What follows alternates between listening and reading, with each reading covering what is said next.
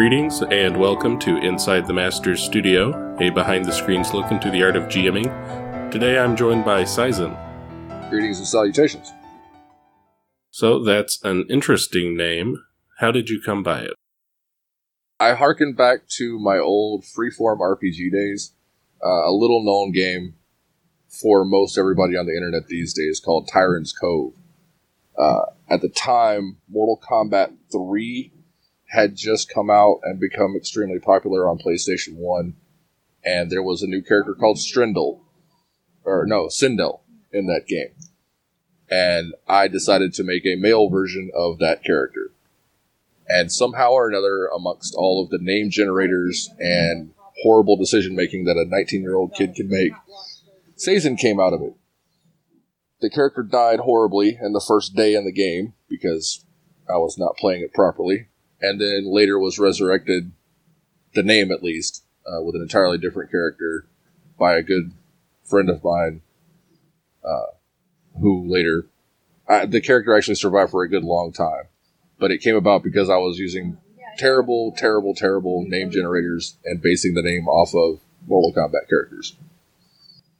As far as your RPG history, did you start off as a player or as a GM? Player, for sure. I mean, I don't count the couple of times where I tried to run a game with some friends in the bedroom when I was 9 or 10 with AD&D or any of the other GURPS books that I happened to pick up from the local, best term for it, because they weren't quite garage sale swap meet stores, but they were pretty close. Do you remember your first character? Yep, I was pretty sure. I don't remember the name, but I know it was a wizard. And I was trying to be as overpowered as possible because I had been reading Lord of the Rings and Gandalf was my hero. It's pretty natural. Yeah, that seems to be what everybody defaults to. If you're reading Lord of the Rings when you first start playing, you want to be either Gandalf or, well, usually Gandalf, because that pretty much wins. Every now and then you want to be Legolas. Do you remember what the first campaign was? Or was it even a campaign? It wasn't even a campaign. It was, I had my dad print off on his dot matrix printer, some crappy files that I had found, via Usenet or Telnet or whatever it was back then. This was mid-90s, 92, 93, 94, that area.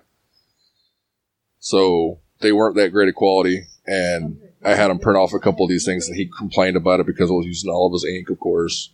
And then I drew a bunch of crap that tried to go with it and stole as much information as I could out of every book that I ever read. Who was the dungeon master for that? See, we didn't understand dungeon masters at the time, so we just kind of said this is what we want to do, and we all kind of populated the area with various enemies that we wanted to fight, and didn't really care about the rules, and just tried to use the spells and roll the dice, and just sat there for a couple hours and horribly played AD&D. If a dungeon master had sat down with us, he would have cried. So you weren't doing it wrong, you were just pioneering freeform RPG. Sort of. If you want to call it that and be real generous, sure. What would you say was your first actual campaign? I didn't really get back into Dungeons & Dragons campaigns until I was out in California, and we ran a 3.5 module, and I can't even remember the name of it. My buddy Malcolm DM'd us, and that was my re-entry into the Dungeons & Dragons realm. I can't remember the name of the module that he ran, but it was set in Waterdeep. I do remember that much. I just can't remember the module name now. That was 10, 15 years ago. What was your first foray into dungeon mastering? This past year. Last year, actually, was the first time I'd ever actually properly dungeon mastered a D&D game. I had tried to run a GURP game once before, and again, Freeform was my bread and butter for years. I ran 2 or 3 different Freeform RPG games. Those were all pretty much homebrew created. We wrote the rules ourselves, and there was 70 or 80 people online that played through Talk City. I don't know if you ever heard of that website back in the day. But we ran from that for the vast majority of it. And then when I finally got back to D&D 3.5 out in California, and then moved here, I found a group of people. We started running a 5e game. And I started with a homebrew little island, and then started taking them into Lost Mines of Phandelver. And then the plan was to go further using just the modules, trying to jump around in the modules a little bit. Did you stick to the modules, or did you go off the beaten path fairly quickly? Well, the very first session was a completely homebrew session. The players they weren't players, they'd never played before. This was their first foray, so I was like, Lost Mines is not exactly hard, but it's a little bit more rules heavy. So I created a little prisoner situation, kind of the stock standard. If you don't want to start into a tavern, you make them all prisoners. And I did that in a little town, and they had to fight their way out with some really, really sub-1/8 CR soldiers to fight and get out of. And then we moved into Phandelver. Did you do anything beforehand to prepare yourself for GMing other than just reading the material? Read the material fiercely, and then I listened and read every single post, forum, Reddit, anything about DMing. If it was an online resource in the last 24 months for new GMs, I probably read it. I read and watched Matt Mercer's DM's guide that he did for Critical Role last year. Read a bunch of stuff from Perkins on the WotC websites, the various forums that he uses. Reddit, for God's sakes, I was on Reddit reading those, which was a bad idea. Don't do that. Do you have any, what you would consider DM role models? Perkins, for sure. Perkins, Matt Mercer, Ivan Van Norman can do wonderful things with games that aren't D&D. I haven't really seen him run any real big D&D games, but he can do amazing things with other games. Mercer's everybody. I think Mercer right now is everybody's D&D god as far as Dungeon Masters are concerned. Are you still running that campaign, or have you splintered off by now? Sadly, that one kind of fell apart. Scheduling and whatnot. I changed shifts. They changed schedules. It worked out to the point where we couldn't really get together so much anymore. We've tried a couple times to talk about it and see what we could do, but couldn't really solidify. So I've revamped that campaign, completely rewrote it, at least the first half, and taken out Lost Mines, and it is now a new homebrew that I'm running for an online group. Still in 5th edition? Oh, yeah. That seems to be the easiest way these days to bring somebody in. 3.5 is rules heavy. Pathfinder will break your brain if you don't know how to play. Do you GM any other systems? I'm trying to learn Shadowrun. I haven't gotten a whole lot of time to become a GM for that, but I've been playing in a Shadowrun game for the last 6-7 months or now, maybe 6 months now, and the GM for that game is really good.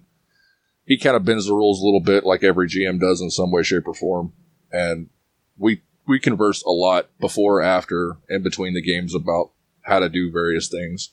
I'm trying to learn that system a little bit more. And he's talked me into playing Palladium with him for some ungodly reason. Can you name any specific things that he does as a GM that you've folded into your own style? Nothing specific. I mean, we both kind of agree that it's more open.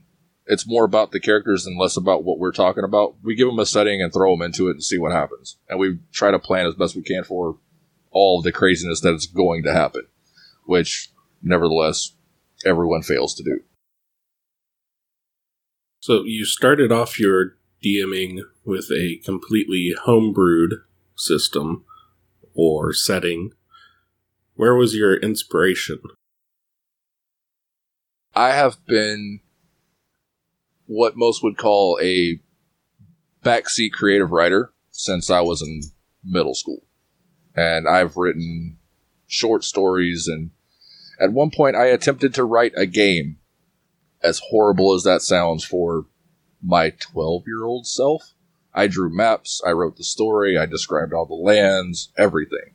So homebrewing is just, I'll read a module and it sounds, Curse of Strahd, for instance. Curse of Strahd is an amazing module. I love how it reads, I love how it talks, the whole setup, but I couldn't run it by the book. I would want to change something about it, so I liberally steal from all the really good modules and try to pepper them into stuff because I want people to recognize where they are or what's going on so they can say, hey, that's a Strahd thing, or hey, that comes from Faerun, or Waterdeep is from the Sword Coast, and this and that and the other.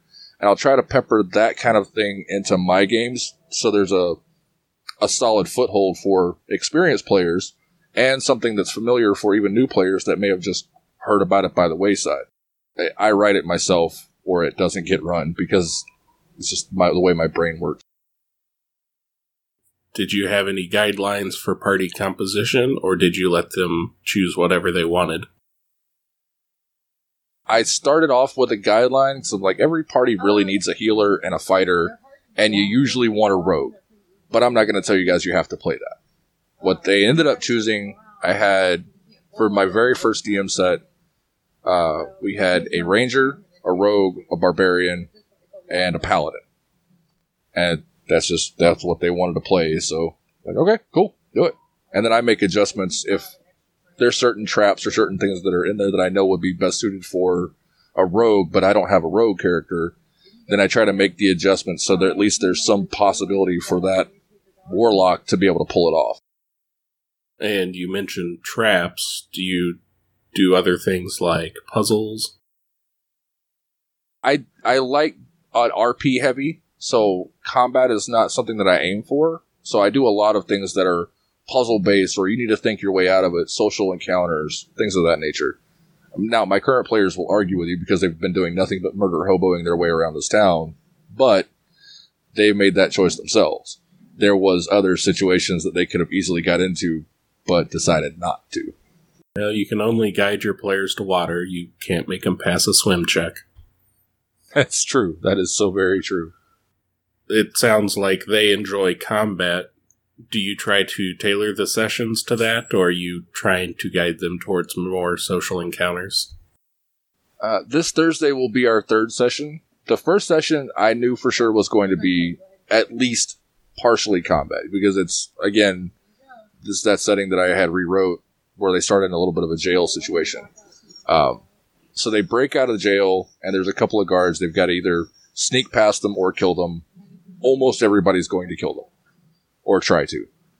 So they did that, and when they got out of the town, my assumption, which is terrible, I should never assume things, was they were going to try to get somewhere and hide and find their gear, which I had let by secret a couple of the players know that was hidden in a storage shed nearby.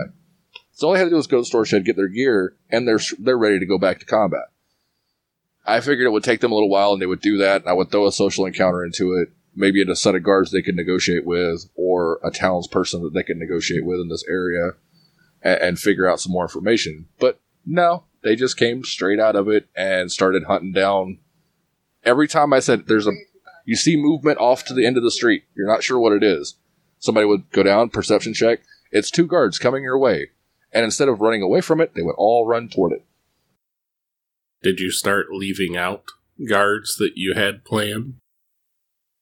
I actually started adding more, because I wanted to make it a little bit more difficult and say, guys, you're going to end up hurting yourself if you don't go get your gear or go talk to these people over here to find out how to remove the shackles that are magically bonded to your body and things like that. And they just kept going. And I forgot the overpoweredness of a monk, and he picked up a makeshift stick, and it counted for a makeshift weapon, which is one of his proficiencies, and was able to just destroy everything that I had. Now, is this an in-person or over the internet? This is my Roll20 game. I don't currently have an in-person game. And is Roll20, do you use microphones, or is this purely text? No, I have a Discord server that we use for our voice, because Roll20's voice tends to drop out and do weird things. Do you do anything over the voice to add to the ambiance, like hype in music? I have musical selections built into Roll20 that play once I load a different, every time they go to a different map, and there's a couple of cues that I can bring up and play in different combat situations, or if there's raining or whatnot. I have a bunch of music listed in there that you can pull from SoundCloud to play directly from Roll20. And that way everybody has the ability to adjust their volumes accordingly, because some people use speakers, some people use headsets, and it's just easier than trying to pipe something in and blaring their headset off. When you are planning for one of your sessions, do you try to have an ending in mind, or is it just too hard to figure out what this group's going to do? At current, I really have no idea what they're going to do. So I try to have a lot of different places where I could say, all right, we've hit the 3 or 4 hour mark. This is where we're going to end it this week. And I try to get them to one of those mini points. I mean, be it get inside this building for safety, so you're out of the sight of all this other stuff. Get into this social encounter, and they'll give you respite or food or whatever you need. Or kill this guy, and then you don't have to worry about anything for a while because you're in the corner of the town. I've tried to plan around that, and so far it's worked out. The first 2 sessions have went well enough that I planned to put them in a certain spot, and it's kind of fallen to it with a few adjustments. We'll see how well that goes in the future. Do your characters do anything to add to the immersion? Yes. One of my characters, coincidentally, the DM for my Shadowrun game, is also one of my players in D&D. He's the most experienced player of the entire group, and he has decided to play a multiple personality wizard / cleric. And it's a stock standard idea. It's two cookie cutter characters: the worshiper of Pelor cleric, and Theris Dune, I believe, is my most evil god in this realm. And the warlock is a Theris Dune follower. But he decided to create this character that's multiple personality, and we've come up between the two of us different key points if they happen, or if certain things are done to him or happen in the game that he has to roll on a table to see which personality comes to the foray and is the control. Middle of the session last week, he gets knocked out, and that's one of the triggers that we decided on. And he has to roll on the table, and he goes from his warlock evil character to his cleric good character, and the party doesn't know that he's, for the most part, they don't know that he's running 2 characters. They've kind of figured it out by now. But when he came back, and they woke him up and fed him a potion and all that, he came back as the cleric and was heartbroken, completely and totally heartbroken that he had killed this person, or that he wasn't sure that he had killed it, but there was a dead person in front of him, and that the cleric side just couldn't do it, so she burned almost every spell at her disposal trying to heal and revive this one person that was knocked out and another guy that was just plain dead.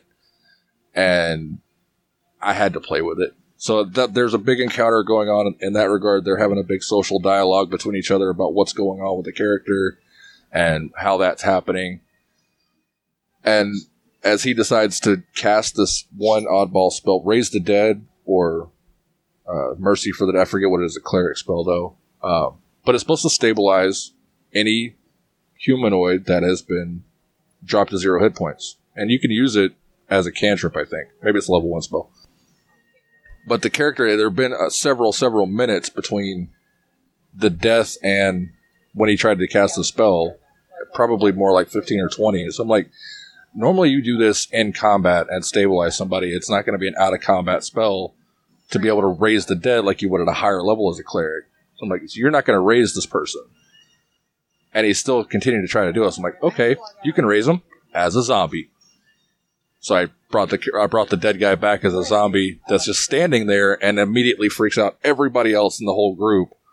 As like a cleric has just raised the zombie and it's now standing there in front of you. It has no current actions, but it is looking at you very hungrily. And the entire party freaks out, knocks out the player again with a bludgeoning attack, so it doesn't kill her, just knocks her out. and take out the zombie as fast as they can, which it only had one hit point. I wasn't going to try to murder hobo my party just with a zombie for fun. But yeah, they did that. So now they have to reap the consequences of having a multiple personality, slightly crazy wizard or warlock / cleric in their group. Now, it sounds like this GM that you have for Shadowrun as a player in your game is very open to playing with the system. Have there been any times where it kind of felt like there were two GMs at the same time? Or are they pretty good about respecting boundaries? Once or twice. I do it to his Shadowrun game, and matter of fact, I did it on Sunday, and I really felt bad about it. Had to apologize after. And then he did it to me last week to my game, where he was like, "Come on, that's not in the rule book," or "This spell doesn't work exactly like you're trying to make it work." I'm like, "I know, I'm kind of homebrewing this here. This is not a strict by the book thing. We agreed to that to begin with." Occasionally, we have not quite butted heads, but we've kind of come to a point where you're both trying to wear the sheriff's badge. Yeah, but so far, and like I said, with my Shadowrun game, we've butted heads a few times in Shadowrun, but we always come to an agreement really quickly. It hasn't caused any problems whatsoever, and only the one time last week have we had any issues with a D&D game. Of course, it was only our second session, but it was resolved within seconds, so it hasn't been an issue yet, knock on wood. Do you think having another person in your group that is a GM is a boon to your campaign, or makes no difference? I think it helps with the other players, because all of the rest of the party, and it's a 6-person party, so 5 of the other players are all brand new. And if for some reason I'm not available through the week, or I'm helping out somebody else trying to figure out what they're going to do with their level up, then he can easily step in and say, "Hey, I've done this before, I know what's going on, I can help you set your character and make these decisions." And he can do it from a perspective where he's not trying to control their character and be that guy. He's trying to genuinely help them because he's a GM. He knows what he's doing. So I find it as a great help. So what is your current character in Shadowrun? I'll give you his real name, which if anybody that plays that game hears it, they're going to be quite confused. Quentin Cassius is the guy I'm playing as Shadowrun. And he is known as a private investigator from the CAS, the Confederate American States down south. Considering I'm from down south, I tried to stick somewhere I kind of knew. And he is a hermetic mage that is hell-bent on using foci as his magic base, and he doesn't use summons and spirits. Although, here the past few weeks, I've been given reason to start learning. Any particular reason why you chose the class you did? I don't really play mages. In any sci-fi game, any fantasy game I've ever played, I don't play mages. I've always played some type of fighter. Whether it be a monk with key abilities, which is kind of sort of like magic, and well, at least within Pathfinder. Or in my freeform RPGs, I play a fighter-styled character with, if there's any magic ability, it's very, very small, simple, innate illusion spells. And I wanted to give a mage a try. I think things have just come full circle and you're trying to be Gandalf again. I think you're right. I've found a way to finally be Gandalf. I'm a very bad Gandalf, but I'm trying. I mean, was Gandalf that great to begin with? Have you seen the Reddit topic that says Gandalf wasn't actually a wizard? I have a very firm policy of never go on Reddit. I'll have to find it and give it to you, because it's actually worth the read, and it goes into extreme detail that Gandalf wasn't actually a wizard. He was a multi-class rogue fighter. Because you never actually, in any of the books and any of the movies especially, you never actually see him cast a spell. That's not a low-level basic spell that you can pick up from a scroll. So, like he has a staff of illumination? Right. Okay, that has piqued my interest. See? So I may actually want to play Gandalf the Grey as a wizard, but he's not actually a wizard. Which, if you knew anything about my character in Shadowrun, he's a really crappy mage, but he makes for a damn fine charismatic face. Although he doesn't have any charisma, but somehow I pull it off. For your campaign, you said that with the exception of this other GM, all the players are new. Are these people you know? These are people from the communities around Twitch that I hang around with. Goobers515, his community, a couple of folks that have popped in from Random Tuesdays Legion, and for the most part, 3 out of the 5 are from Hyper RPG Stumpers. Do you know what in particular got them interested? Everybody pretty much had the same answer. I've always wanted to play, but never had the ability. Did you give them a pitch for your campaign before they signed up?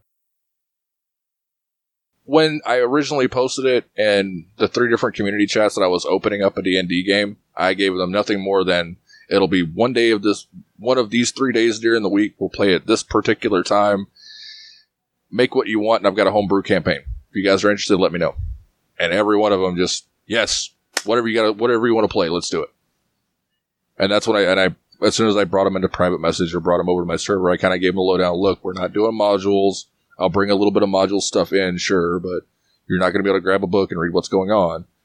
This is all of mine. It's a lot of homebrew. I will be bending the rules in some places. I'm sure there will be some stuff, if you look it up, it may not match up quite right. So just so you know ahead of time. And they're like, I've never played before. I would never know the difference. And everybody was on board. Given that you play on Roll20 where everybody's dice are out in the open, are the GM dice also out in the open? Nope, I have all of my NPCs, and with the exception of a couple of rolls, I make them all, you can have them, all your rolls automatically go to just GM screen, and they can't see them. So all of my attack dice for NPCs or charisma checks and things of that nature are all done privately. What's your attitude on fudging dice rolls? I try very, very, very hard not to. Normally, if it's a roll, and that's it. There are very seldom reasons why for instance, I don't, if I'm almost about to kill one of the players, and I know this one hit's gonna kill him, and I roll a natural 20, I'm like, eh. So I do a really powerful hit, but I don't do as much damage that the dice might say. So if it was a D8 and it rolls an 8 with a natural 20 to be a 16, I'll cut that down to where it almost kills them. And I'll do it that way. The hit still happens, but the damage is different. And what about the inverse? Do your NPCs ever have slightly shifting goalposts for their health? You know, I'm trying to think. I have a number as far as the NPCs are concerned. If they're going to fight, if there's 35 town guards, for instance, they all have 12 hit points apiece, just to throw a number on it. And if I see that they're not having very much luck killing these lower level guys, or maybe they're too high level for them, and 12 hit points is just too much. Instead of taking away their hit points, I may take away the number of encounters, not necessarily drop their health points down. But they can't see the health points on the token, so they don't know. It's all up to my description. So if they do something that's really cool, for instance, my Muck the other night, he had a really, really good roll. I think he had a 19 with a maximum damage for a bludgeoning attack on one guard. Normally it wouldn't have killed him, or wouldn't have taken him out. But because he hit so high and he hit so hard, and he was able to use his multi-attack as the Monk to do a punch that also hit, but it still, the guy had 1 hit point left. Like, you did such a big amount of damage there, and everybody was really into that one big hit. Like, I'm not going to say he's still standing. He's knocked out. He's not dead. He's knocked out. In my campaign, one of the things we used to do was if they got reduced down to 1 or 2 hit points, they had until that creature's turn in order to come up with a Schwarzenegger one-liner. And if they did so, the creature would be killed. Nice. So one time my brother was attacking goblins and he was firing lightning at one of them. And so he did all but one hit point. And he knew the rules, so he did his attack. And you know what happens to a goblin when they're hit by lightning? The same thing as everything else. Nice. And the goblin expired from the terrible line that Storm says in X-Men. You've basically given everybody vicious mockery. Pretty much. And I like that. That's a great rule. I like that rule. My favorite homebrew rule that I have installed in my game is if you play a bard, you have to sing your spells. Do you have bards right now? I do. Okay. They knew the rule going into it? Oh, yeah. I made completely clear that you have to sing your song. You have to sing a song, say a poem. Unless you are specifically using a lute, a flute, or whatever your choice is. And even in that case, you have to hum something. Give me something as far as your bardic skill, because that's where your magic come from, is your performance ability. And they're like, all right, I can do that. I'm like, all right, well, that's what you want to do. That's what you want to do. What are some of your other home rule campaigns? I have a sheet. There's a lot. I say I basically just made leveling up more realistic. So in between sessions, if you level up, because I don't calculate XP until the end of the session. I think every GM does that. So I'm not going to tell you in the middle of it, well, you gain 25 XP for killing that one goblin. I give you all that at the end of the day. So you don't have people trying to take an hour to level up in the middle of a game? Exactly. And that's precisely why I started doing it, is because I didn't want to see that happen. What I've added to that is you can't level up unless you take a long rest.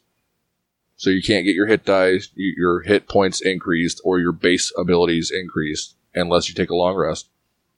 And as far as mages are concerned, and fighters to an extent because of the different abilities and feats you can learn, you can't gain any new spells, gain any new feats, or increase any ability points unless you have, and it's a sliding scale for how long, more time to sit and meditate and think about it, with the exception of mages, if they happen to be able to buy the spell as far as a spell scroll is concerned. Then they can study the spell scroll, and then they would know the spell. But there's a meditation time, is what I call it, that you have to have for each level after level 3. Because we started at level 1. But I think the first 3 levels are so intrinsic to creating the basic form of the character. For level 1, 2, and 3, I've kind of softened that rule to just a long rest, and within reason for your spell choices, a long rest plus 1 day, and all of those new abilities will show up. After level 3 is when it starts getting more difficult to add all that extra stuff to your character. And you have to really think about where you're at. If a character dies during the game, are they going to just roll a new one for the next session? That depends on where they are. If they're in a mine, or perhaps they're in the Underdark or something like that, maybe. If there's a way that they could possibly get because there's plenty of rules in 5e for resurrection. If there's a way they could get the body to wherever they need to go to resurrect the character, then that could be done. If they don't want to resurrect their character and they make that choice themselves, then we'll see where they're at, see what's available to them, and write them in accordingly. They may not come in the next session, but if they want to come back, it'll be a session or 2 later, and they won't come back at the same level, so they'll be at least 1 level below the current party. So there's a bit of a penalty for just killing off a character. But you wouldn't make them start back at level 1 if the rest of the party was completely maxed. Right. If the party's at level 5 or 6, there's no... If I bring them in at level 1, they're just going to get killed. At that point, by the time you're up to level 4, level 5, if you bring a level 1 into it, unless they can be guarded in some way, shape, or form during combat, the level 1s will die. And probably one round. Between sessions, when you are trying to keep in mind what happened during the game, do you do any sort of journaling? Yes. Oh, God, yes. And because I use a private Discord for all of our communications, as far as game times or absences and whatnot, I've actually created a roleplay room. So if we've stopped a previous session and they're in a safe zone, like they're in a house or they're chilling out for the night and camping, the party members can roleplay all they want to in this roleplay room. And if they didn't want to do something extraneous beyond just make dinner and talk, then we can go into Roll20 individually, and I'll GM a solo 5-minute thing where they want to roll to create this item. And I've told people, we all understand that as well. I gave them that. We haven't had it happen so far. Like I said, this is only session 3 this week, but it is available to them if they want to do it. Beyond that, I have a copious amount of notes that I take during the session and after. Do you have an ending in mind for this? Not yet. I've kind of got an entire world map built out. I don't know what's actually in probably 3/4 of that map. I know there's some cities there. I know there's a couple of towers over here in one corner of the globe. And if you go to the northern Arctic Circle, there's some pretty nasty stuff that happens up there. I don't have an end game, so to speak. Right now, let's just go see what happens. So the prison they started out in, is that town where they're supposed to stay? No. Or are you expecting them to leave? The system that I've set up for them, I don't want to say too much because one of them might decide to listen. And if they do, I don't want to give away what's going on in the background. They're in a small town, and the prison wasn't necessarily a prison. The cells were up underneath in the basement area of a tavern. So instead of starting off in a tavern, you're starting off in a prison cell below a tavern. And what they find is they've got these magical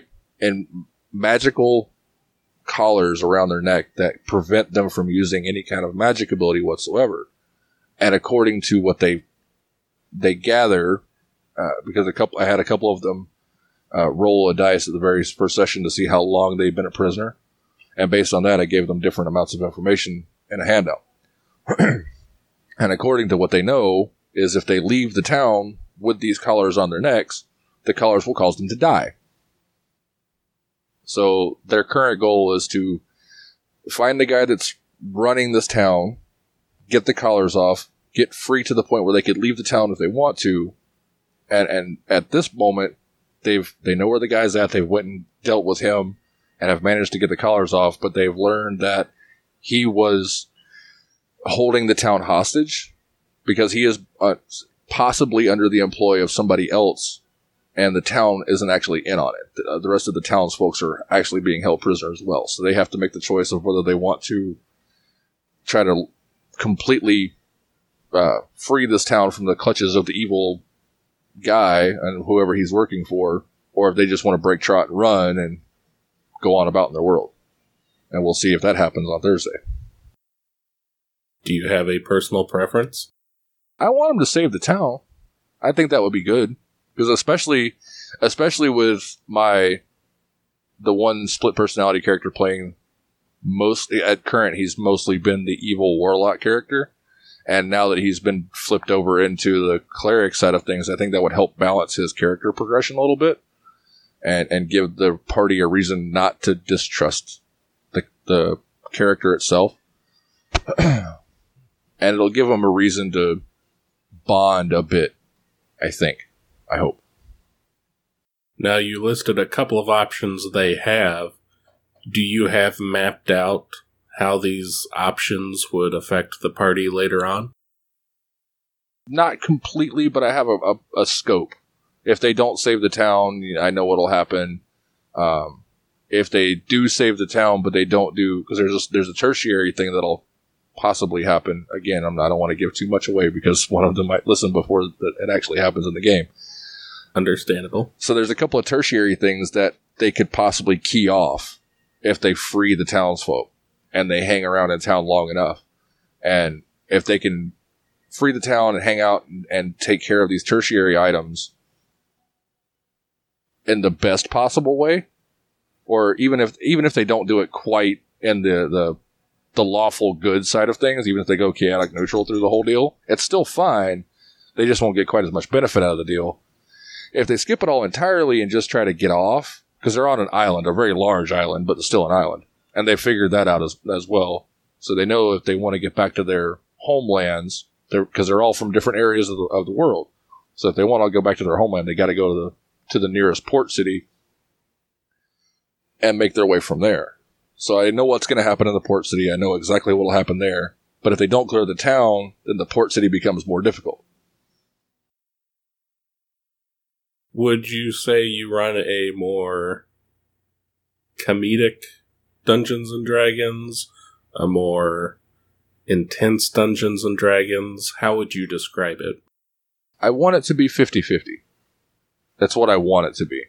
I try to keep everything as light as I can when it can be, but when there's a moment that needs to be really deep and you need to feel that emotional grab for what's going on, I try to make sure, as good as I possibly can, that they understand that there is an emotional or some kind of a deep link to this thing.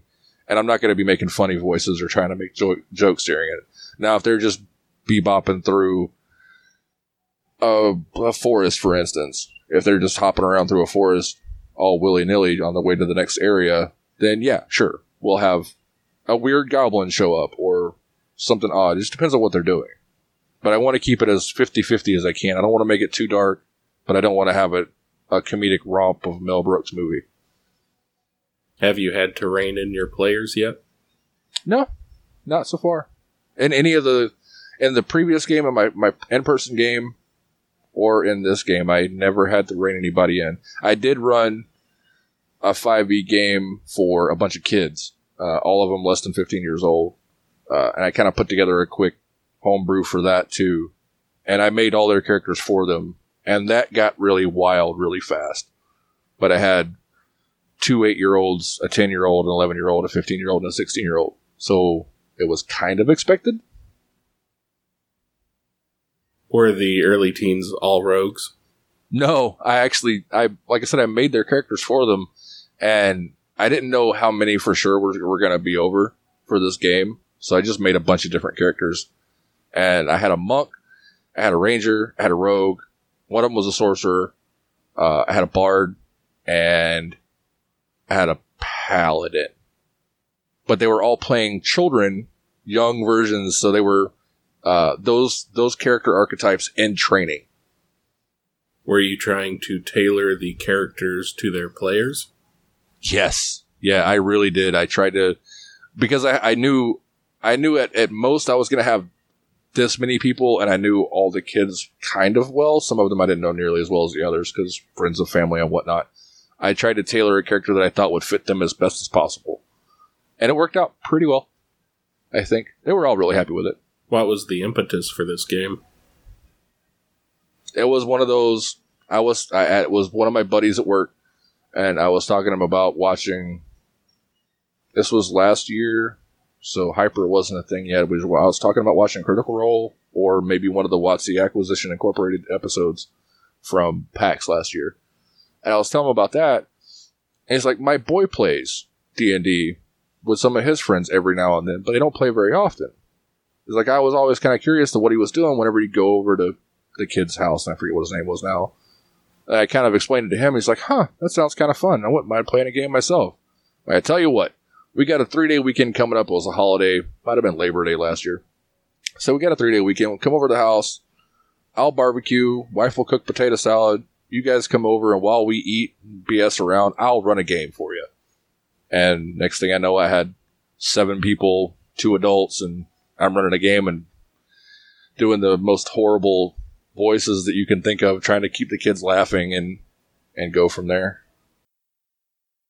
That sounds like a pretty good time. Yeah, it was great. I really wanted to try to do that more often, but school schedules, and that was right about the time that band season started up for my daughter, and his boys are all soccer players and whatnot, and it just never worked out. So timing, whatever, and he was on third shift, and I got moved over to first shift, so we just couldn't line our schedules up again. What's your daughter's bardic instrument? She was singer. She carried a lute, but she couldn't play it very well. Kind of like her own real self. She was she can sing real good. She can sing real good. She can sing pretty well, and she's learning how to play the guitar. So she actually sat here in the living room with her acoustic guitar. She would read the spell name, and she's 16.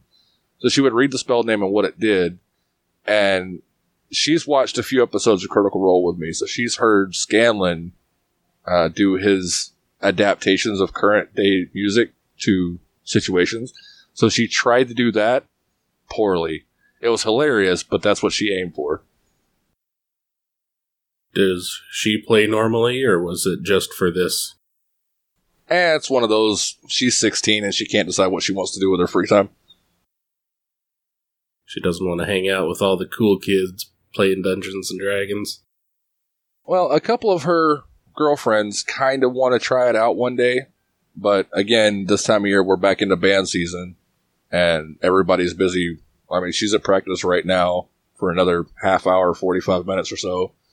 So that by the time she gets home and does her homework, and they got competitions on Saturday, it just doesn't work out to where we can get a game going until probably next year. But some of her friends want to try it, and I've told them a couple times, all you got to do is let me know ahead of time, and I'll build some stuff up, write you guys a couple of characters out, we'll play.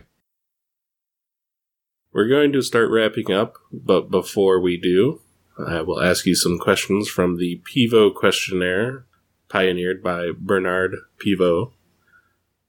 All right. As seen on some other program of a similar nature. Okay. What is your favorite word? Do I get to be profane? Hey, if it's your favorite, it's your favorite. Fuck. What is your least favorite word? No. Don't tell me no. I'll find a way to do it. What turns you on creatively, spiritually, or emotionally? Creatively, there are any number of things. I love anything fantasy. If it's a weird, out there idea, I will latch onto it, read, peruse, pour myself into it, and then bring all of the everything that I could pull out of that new idea and try to incorporate it into my own. What turns you off? Tropes. Honestly, at the end of the day, tropes. If it's the same thing that's been done and rinsed and repeated so many times that you can cookie cutter a book or a story or a video game and you know the ending before you even start, it's not worth my time. Does that extend to your characters in your session? You can cookie cutter the stats and try to build in a certain direction, but as long as your role play is different, I mean, everybody's going to bring something else to the table. And you can say at the onset, you're going to build Legolas, and you're going to be that really badass elf ranger. And by the time, I don't want to say the end of the game, because there's never really an end. But to just put it out there, by the end of it, you're not Legolas. You started out wanting to be him. And by the fourth session, the 12th, 13th, 14th hour, you started making decisions that were distinctly not Legolas. So there's no way, unless you specifically do it every step of the way, you can't trope an RP character. What is your favorite curse word to hear from your players? Damn it. That means they made a mistake. What sound or noise do you love?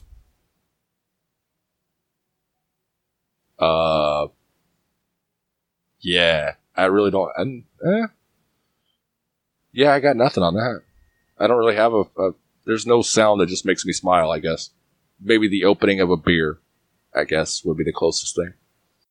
What sound or noise do you hate? the alarm at my job. It's a really loud Doc Horn style alarm on one of my primary machines. If I hear that, my entire brain fries because I know it's going to be a bad day.